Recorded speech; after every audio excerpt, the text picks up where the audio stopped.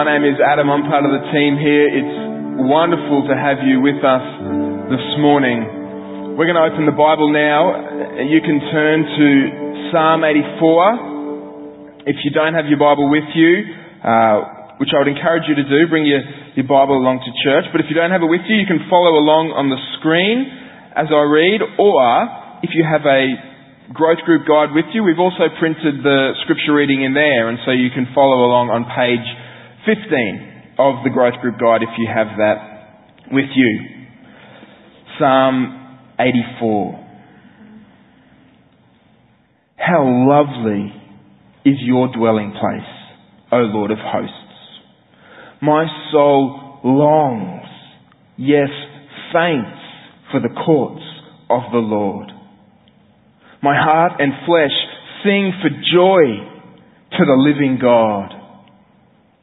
Even the sparrow finds a home, and the swallow a nest for herself, where she may lay her young.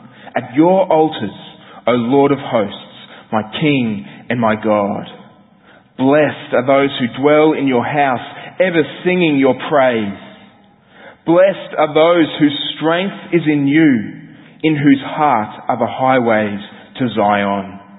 As they go through the valley of Bacar, they make it a place of springs.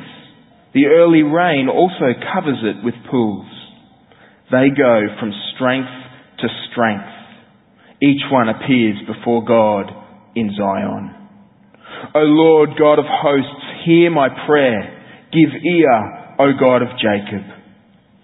Behold our shield, O God. Look on the face of your anointed. For a day in your courts is better than 1,000 elsewhere. I would rather be a doorkeeper in the house of my God than dwell in the tents of wickedness.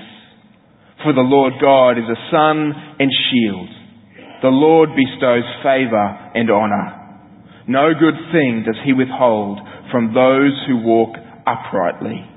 O Lord of hosts, blessed is the one who trusts in you. Let me pray. Heavenly Father, thank you for your word. It is a lamp to our feet and a light to our path. It leads us to Jesus, our Lord and Saviour. Speak to us today, Lord. Teach us, change us for your glory. And we pray this in Jesus' name. Amen. As a teenager, one of my favourite movies was Happy Gilmore.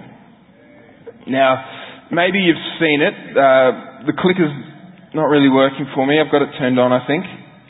No, nothing. You might have to... Oh, there we go. This is one of my favourite movies. Happy Gilmore. Now, Adam Sandler in this movie, this was early Adam Sandler, so it was actually funny, but Adam Sandler is an ice hockey player with a bad temper. Now, after missing out on the hockey team, he decides to take up golf. And he discovers that he's actually pretty good at it. Because of his hockey background, he can hit the ball further than anyone else. He can reach the green quicker than anybody else that he is playing. But of course, like many people who play golf, including myself, his problems begin once he gets on the green. He can't putt. He hits the ball too far and he gets so angry and so worked up that it all goes bad. And so his coach comes up with an idea. He encourages Happy to go to a happy place. To find a place in his mind that makes him happy, that will calm him down so he can hit the ball calmly and not let his anger take over. Now, I won't tell you what's in Happy Gilmore's happy place because I don't want to get in trouble from church council. But I will say, thanks Gary, that we all have happy places. We all have these places that bring us contentment and peace and joy. Maybe for you it's the beach. Maybe it's a good book at home. Maybe it's in the garage tinkering on a car. Or in the garden. Maybe it's a certain holiday destination. We all have these places that make us happy. And when we're not in these places, we long for them. We long for the weekend so we can go home. We long for the end of the day so that we can go play in the garden. We long for the end of the year so we can go to that holiday destination. We all have these happy places. And in Psalm 84, which we read just a moment ago, we see the psalmist longing for a certain place. He tells us that there is no greater place in the universe. It is the happiest of happy places. It's a place of ultimate rest, ultimate peace, ultimate joy. And of course he's talking about the presence of God. Verse 1, he says, "How lovely is your dwelling place, O Lord of hosts." Verse 10, "For a day in your courts is better than 1,000 elsewhere." He's saying the greatest place in the universe is the presence of God. He says it's the happiest of happy places. There is no happiness that compares to the presence of God. This is why he uses the word blessed 3 times in that psalm. Verse 4, he says, "Blessed is the one who dwells in your house, those whose strength is in you, who trust in you." The word blessed could literally be translated as happy.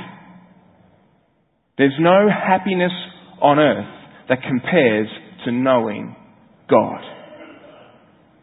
Now last week we started our journey to become awake and alive to God in 2019. We started a new series through the book of Psalms to reawaken, to revive, to deepen our relationship with God. Last week we saw the first step to coming alive to God is to get honest with God. It's to repent of our heartlessness and our hypocrisy and to offer Him our wholehearted worship. This week we're going to see that the second step is to realise, to deeply know that there is no better place in the universe than the presence of God. That true rest, true joy, true contentment is freely available to us, and it's found in God. And we need to be very, very clear on this, because the truth is we don't always believe this deep down. Sometimes we have small and unflattering thoughts about God. Sometimes we don't long for God's presence because we believe that deep down He's frowning and frustrated with us. Because we believe that He's always disappointed in us. And so we don't long for His presence. If anything, we keep ourselves at a distance. Psalm 84 is in the Bible to blow up this kind of false thinking. One scholar, D.A. Carson, writes, and he says, "This psalm exalts in the sheer privilege and delight of abiding in the presence of God." And this is the point of Christianity. This is why Jesus Christ came from heaven to earth. Look at what we read in 1 Peter chapter 3. "Christ also suffered once for sins. The righteous, that's Christ. For the unrighteous, that's you and me. Why? That He might bring us to God. Through the finished work of Christ on the cross, we have been brought to God. Through the life-giving power of the Holy Spirit, we have been made alive to God. Which means we can enjoy relationship with God." Now the question that Psalm 84 forces us to answer is, are we enjoying this relationship with God? Do we have the same deep desire for God as the psalmist? In fact, listen to what the psalmist says again in verse 2. "My soul longs, yes, faints for the courts of the Lord. My heart and flesh sing for joy to the living God." Now that's deep desire, isn't it? Kind of sounds like maybe a love letter that you wrote when you were a teenager.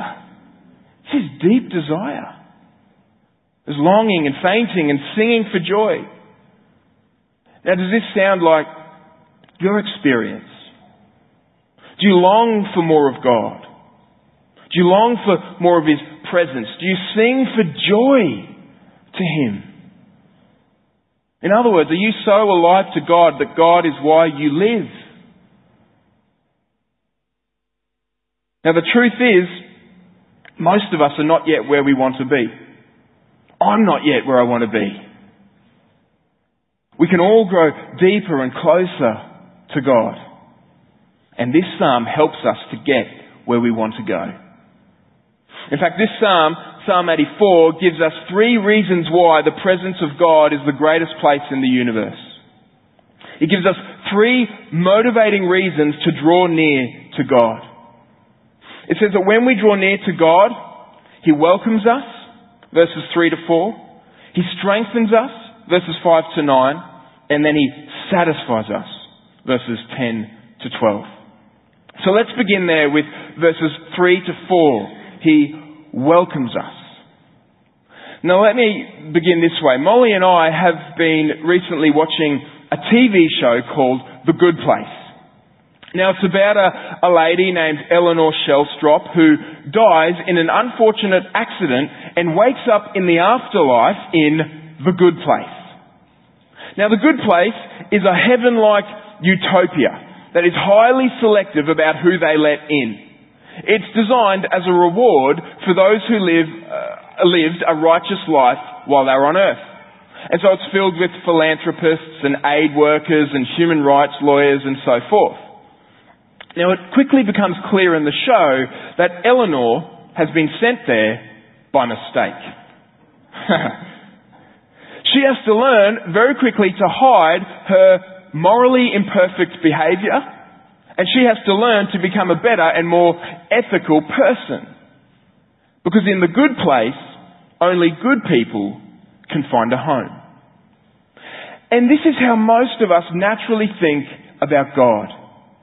If heaven is a place where we enter into God's presence, then that must be a place for the strong, the shiny, the put together, the good. Thankfully, Psalm 84 tells us something very different. Look at verse 3. Even the sparrow finds a home, and the swallow a nest for herself, where she may lay her young at your altars, O Lord of hosts, my King and my God. A sparrow, I don't know if you know this, but it's one of the smallest and most common birds in the world. This is why in the Bible, sparrows are a symbol for something that's almost worthless. We're told in Matthew 10 that they were sold in the market for less than a cent. Yet here in Psalm 84, even the sparrow finds a home with God.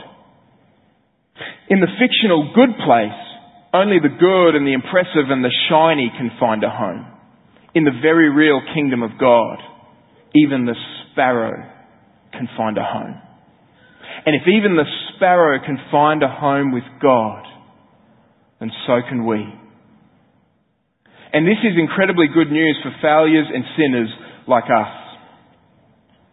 I mean, we all feel rather ordinary and average and unexceptional, don't we? And if you don't, you should. Have you ever stood under the night sky and looked up? Have you ever stood on the edge of a mountain and looked down? Have you ever stood in a huge crowd of people and looked around you? Have you ever looked inwards at the thoughts of your mind, the desires of your heart? Now in those moments, you don't feel strong and significant and powerful. You feel very keenly a sense of your smallness and weakness and insignificance. And this is not a totally bad thing, because if we want to truly come to know God, if we want to truly come alive to God, we must have a sense of our smallness and our sinfulness before God. Because it's only when we come to see ourselves as a sparrow that we will see our desperate need and truly receive God's abundant grace. And really, you find this truth all throughout the Bible. Jesus, when he came to earth, he said, "I have not come to call the righteous, but sinners." He said, "It's not the healthy who need a doctor, but the sick." He said, "For the Son of Man," that's a reference to himself, "came to seek and to save the lost." According to Jesus, he came looking for the sinners, the sick, the lost. Now, unless you recognize yourself in those categories, you will not come to Jesus. You will not see your need for Jesus. Have you ever felt like a little sparrow in a big world? Like a speck in a great lump? Like a cog in a great wheel? Have you ever wondered if you really matter to God? The answer of Psalm 84 is even the sparrow has found a home. And if even the sparrow can find a home, then so can we. Let me illustrate this by telling you a story from the life of Jesus. One afternoon, Jesus was on his way to the home of a man named Jairus. Jairus' daughter had been ill, and so Jesus was going with him to help her. But on the way, Jesus is surrounded by a massive crowd. There are people all around him. They're so close to him, he can't even move. And suddenly Jesus cries out, "Who touched me?" Now the disciples are like, "Jesus, are you serious? Everybody's touching you." But Jesus says, "No, somebody touched me. I know that they did." Now eventually this poor woman steps forward. She's so ashamed she can barely lift her head. And she admits to reaching out to touching Jesus' garment. She came to Jesus with a desperate need. She said, "If I can just touch his garment, I will be healed." And in the midst of that crowd, she reached out and she touched Jesus. And Jesus knew. In that throng of people, she was anonymous, but not to Jesus. And Jesus Christ is the same yesterday, today, and forever. And though you are one of billions in this world, though the world would try to make you believe that you don't really matter, that you're just a speck in a lump, a cog in a wheel, if you reach out in faith to Jesus Christ, he will say, "I know you." And the God who knows everything will know you. The God who sees everything will see you. The God who holds everything will hold you. And the God who is love will love you. This is the glorious good news of Christianity. When we come to God through faith in Jesus Christ, he welcomes us. This is why the psalmist says in verse 4, "Blessed are those who dwell in your house, ever singing your praise." There's no better place in the universe than the presence of God. And when we come to him, he welcomes us. Then what we see in verses 5 to 8 is that he strengthens us. Now the first part of the psalm assures us of the welcome we receive in the presence of God. The second part of the psalm tells us about the strength that we receive for the journey to God. Many scholars believe that this psalm was sung by travellers, by pilgrims, as they would travel to the temple in Jerusalem. And these verses describe a journey or a pilgrimage. We read in verse 5 of the highways to Zion. And then in verse 7, each one appears before God in Zion. Now Zion is used in a few different ways in the Bible, but what it essentially means is the dwelling place of God. These pilgrims, these travellers are on a journey towards God. And the truth is, so are we. The Christian life, the Christian faith is a journey. It's a pilgrimage. Now there's a sense in which we've already arrived. Right now, if you're in Christ, you are righteous. Right now, you have received the Holy Spirit. Right now, you are a member of God's family. These are present realities for us. But there's another sense in which we have not yet fully arrived. We're not yet fully glorified in God's immediate presence. We're still persevering towards the heavenly city. We're still pressing on towards the prize. I like or the way Eugene Peterson paraphrases Philippians 3. Look at what he says. He says, I've got my eye on the goal where God is beckoning us onward to Jesus. I'm off and running and I'm not turning back. The life of faith is a journey towards God.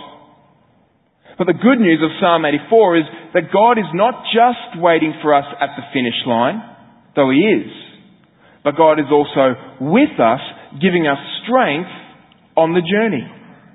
Verse 5, the psalmist says, blessed are those whose strength is in you.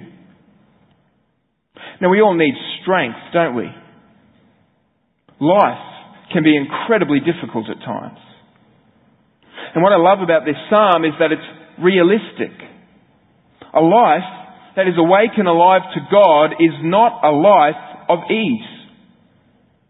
It's not a life that is free from pain and difficulty and hardship.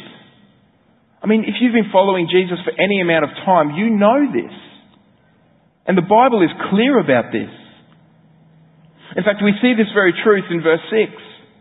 We're told that the pilgrims go through the valley of Baca. Now, the valley of Baca literally means the valley of tears. The valley of weeping. Baca was a tree or a shrub that grew in really dry and arid places. And so the valley of Baca is a place of dryness, harshness, difficulty. And on our journey with God and to God, we will go through the valley of weeping. Times of spiritual dryness. Times of great difficulty and pain. The question is not if we will go through the valley. The question is how will we respond when we go through the valley. Now how do these pilgrims respond? What do they do when they go through the valley? The second half of verse 6. They make it a place of springs.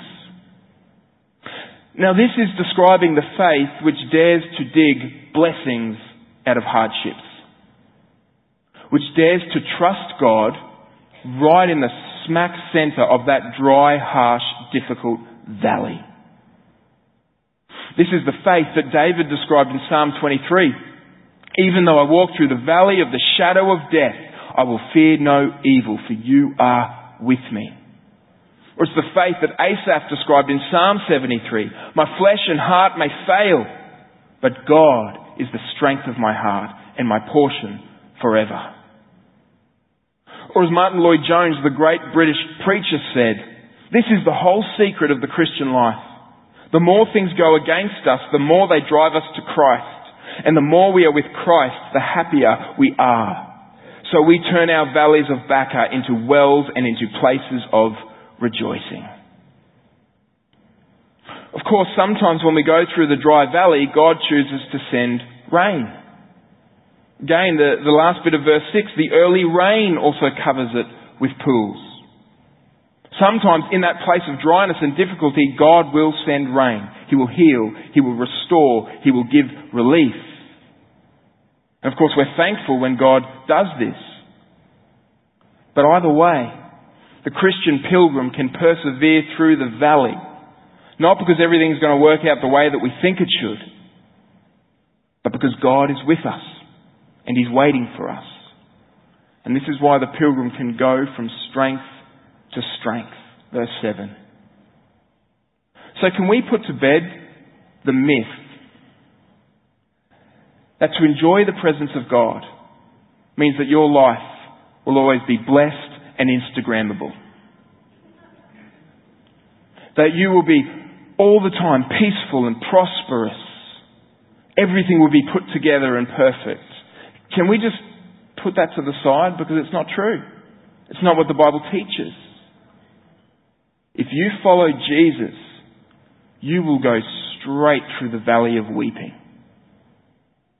And what matters in that valley is not your strength, because, newsflash, you're not strong enough.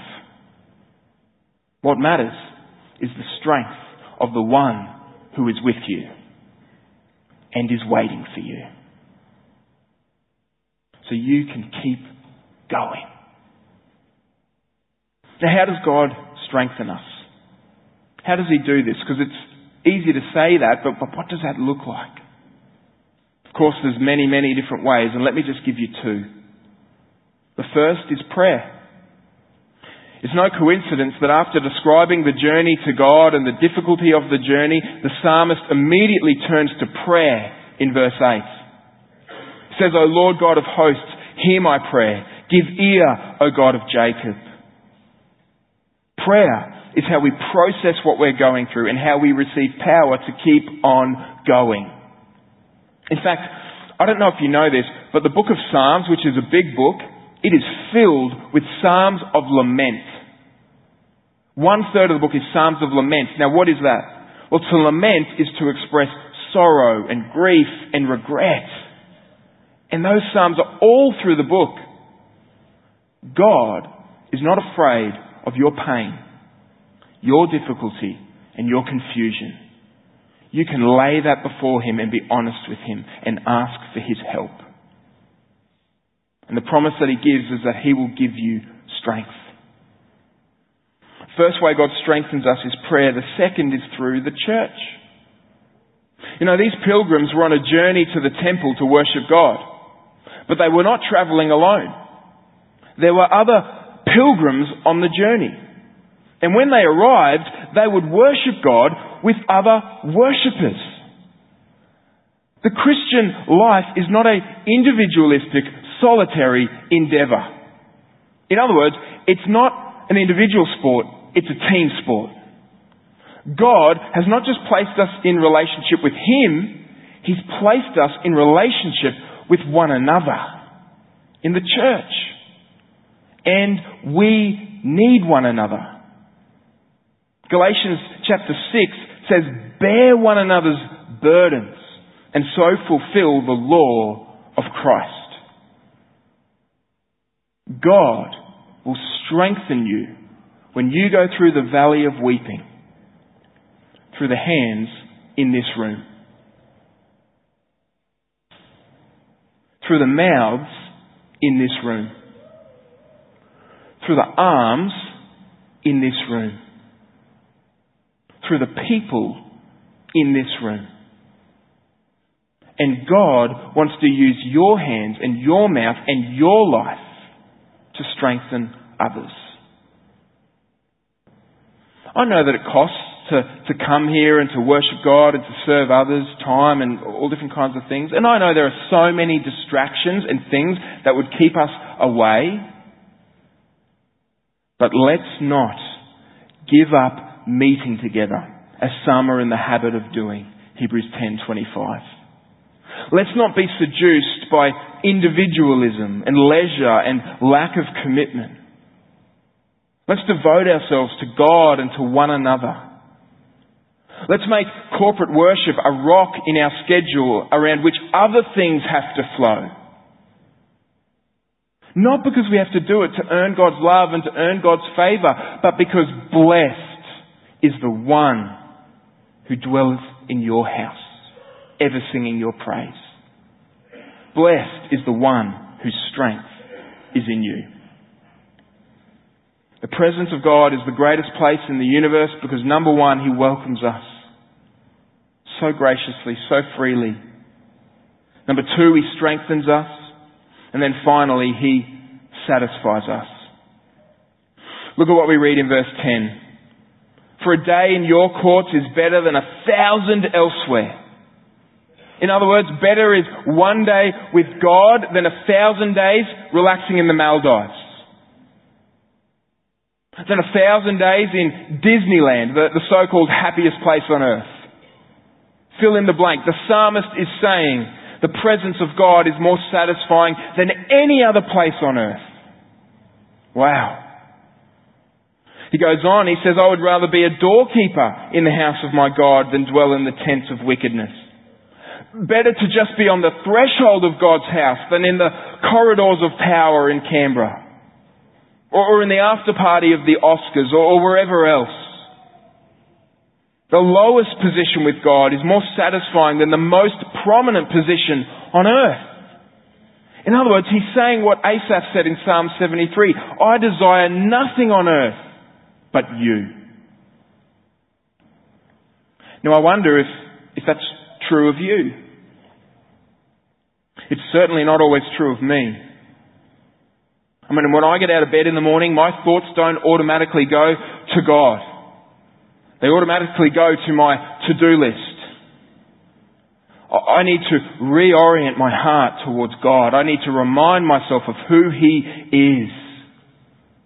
This is why the psalmist says in verse 11, For the Lord God is a sun and shield. The Lord bestows favour and honour.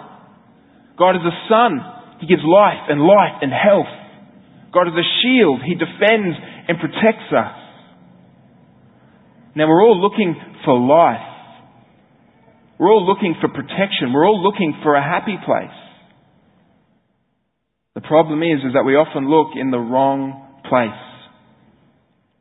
C.S. Lewis said human history is the long, terrible story of man trying to find something other than God which will make him happy. I shared with you a couple of weeks ago what Brad Pitt said in an interview with Rolling Stone magazine. Remember, he said the emphasis now is on success and personal gain, what I can get, what I can do, what I can build up. Now listen to what Brad says. I'm sitting in it. And I'm telling you, that's not it. I'm the guy who's got everything, I know. But I'm telling you, once you've got everything, then you're just left with yourself. It doesn't help you sleep any better, and you don't wake up any better because of it. Now, no one's going to want to hear that. I understand. I'm sorry. I'm the guy who's got to say it. I'm telling you. Now, we were made to have our deep longings satisfied, but they will only be satisfied in the God who made us and the God who loves us. The presence of God is the most blessed, the happiest place in the universe. And when we come to Him, He welcomes us, He strengthens us, and He satisfies us. Verse 11, no good thing does He withhold from those who walk uprightly. Now, to walk uprightly is not to walk perfectly. That word does not say perfectly. It says uprightly. Now, that means to walk by faith. To walk through the mountaintops and the valleys of life with faith and trust in God. And the promise is that if you will walk through this life with faith in God, you will not miss out. No good thing does He withhold. In other words, you will never think to yourself, if you live a life of trusting in God, I regret that. I regret trusting God. You'll never think that. Verse 12, O Lord of hosts, blessed is the one who trusts in you. Oh, listen, the blessed people in this life are not the Brad Pitts, the rich and the powerful and the successful and the whatever else. The blessed person is the person who trusts in God. It's the person who has given themselves completely to God. And we can completely and freely and totally give ourselves to God because God has freely and totally given Himself to us. Verse 11 says, no good thing does He withhold. The truth is, He did not even withhold His only Son. He sent Jesus Christ from heaven to earth, and He came for the sick, the sinful, the lost, for me, so that we can stand forgiven, loved, and accepted in the presence of Almighty God, so that even the sparrow can find a home with God. He who did not spare His own Son, but gave Him up for us all, how will He not also graciously give us all things? Martin Lloyd-Jones, and I'll close with this, explained how this helps us, whatever we're facing. He says, would you like to be rid of this spiritual depression? And I would add, would you like to enjoy the presence of God? Would you like to know God deeply like the psalmist in Psalm 84?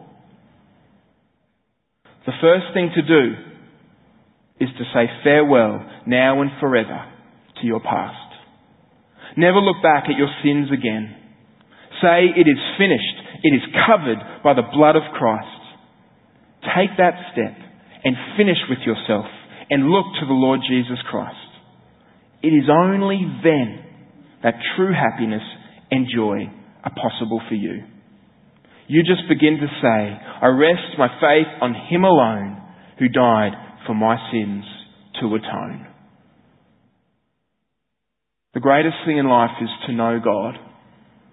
The happiest of happy places is the presence of God. And God has done everything for us to know Him. God has freely given Himself to us. Let's freely give ourselves to Him. Heavenly Father,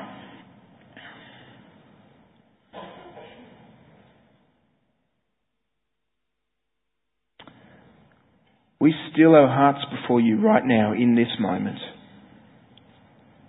Lord, there are some of us here this morning who need to give ourselves to You totally and completely for the first time. We need to rest our faith on Jesus alone, who died for our sins to atone. There's others of us here this morning, Lord, and we need to give ourselves to You afresh. Prone to wander, Lord, I feel it. Prone to leave the God I love. And that describes some of us right now.